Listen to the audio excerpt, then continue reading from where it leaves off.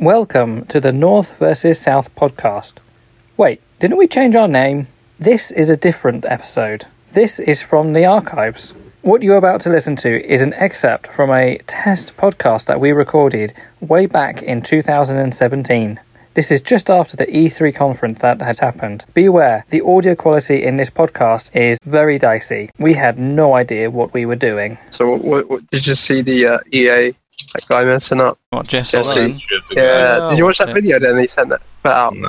No, because that was a live stream and you sent it out like after he said whatever he said. Well, no, I meant that video where he said what actually happened. Oh, right. I haven't seen it, but I've read a lot about what happened. So Wait, it wasn't the teleprompter. No? What was it?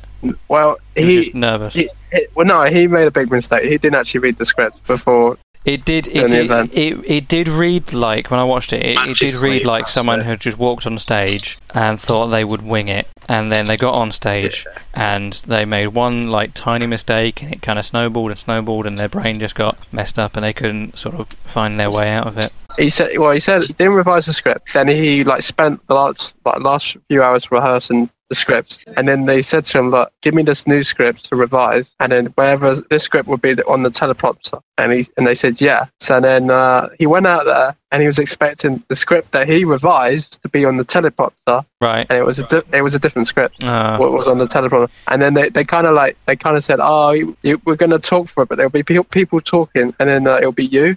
And then out of nowhere, she's like, "Come, hey, Jesse," and he's like, because then you see the bit where he turns around, he's like, "Hey, I'm." Right, okay, fair enough.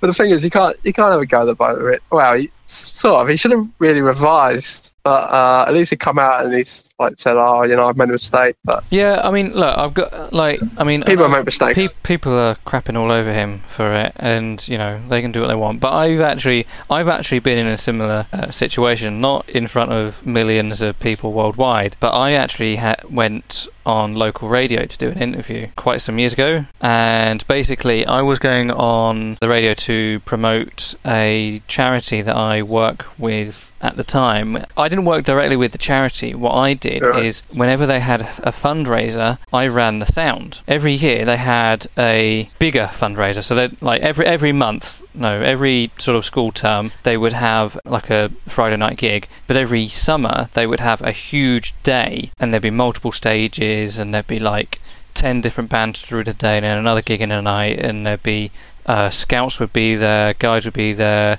just a whole host of things they come. So I went down to the radio. Well, I got asked to go on it, and I said that's fine. And I had an email from the radio station, and it said, if you would like to send us some questions that you would like us to ask you for you to answer, then just send them in before you get here. I looked at that and I thought, nah, it's fine. I'll just get there and I'll just wing it. I know what I need to say. And then I get there, and then a guy keeps asking me all these questions, and he's like, "Oh, so what does the charity do?" And I'm like, the charity works with the local. They work with the local young people. All right, and what do they do? And basically, because I haven't done any work with what the charity actually does day to day, I was like, do you know what? I don't actually know what they do. I know what their name is.